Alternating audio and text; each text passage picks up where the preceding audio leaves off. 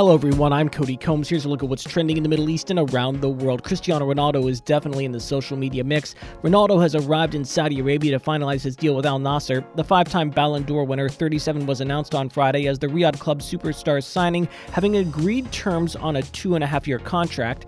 Ronaldo, who touched down with his family in the Saudi capital late on Monday, was greeted by Nassr club president Musali Al-Muammar and 3 young supporters. Iran activists are also getting a lot of attention on social. Activists on Monday issuing a New Year's victory message as anti-government protests continued for a third month. Leaders of exiled Iranian pro-opposition figures from human rights, culture, and sports sectors released a coordinated message calling 2023 the year of hope. The message is seen as an attempt to find long-sought unity. The anti-government protests triggered by the death of Iranian Kurdish woman Mahsa Amini have united the diaspora, which has long been divided following the ousting of Shah Mohammad Reza Pahlavi in 1979. Oman's Social Security is also seeing ample interest. This comes after the announcement that Oman's Social Security recipients will receive their biggest boost in 6 years in the 2023 fiscal budget. The news was received with warm reception from Social Security recipients. Quote, "We are delighted, very delighted that our Social Security payouts will increase," said Fatima Al-Shamsi, 74, a resident of Muscat. Quote, "As a widow living alone, my Social Security is about 105 riyals a month, and it has not increased with inflation for some years," she added. UAE key priorities are also seeing a lot of discussion. This comes after Sheikh Mohammed bin Rashid, Prime Minister and ruler of Dubai, has set out the UAE's 5 key priorities for the new year during the first cabinet meeting of 2023. Sheikh Mohammed, who also serves as vice president, said the Emirates would focus on consolidating its national identity, championing the environment and sustainability, developing the education sector, boosting Emiratization policies, and expanding economic partnerships across the globe.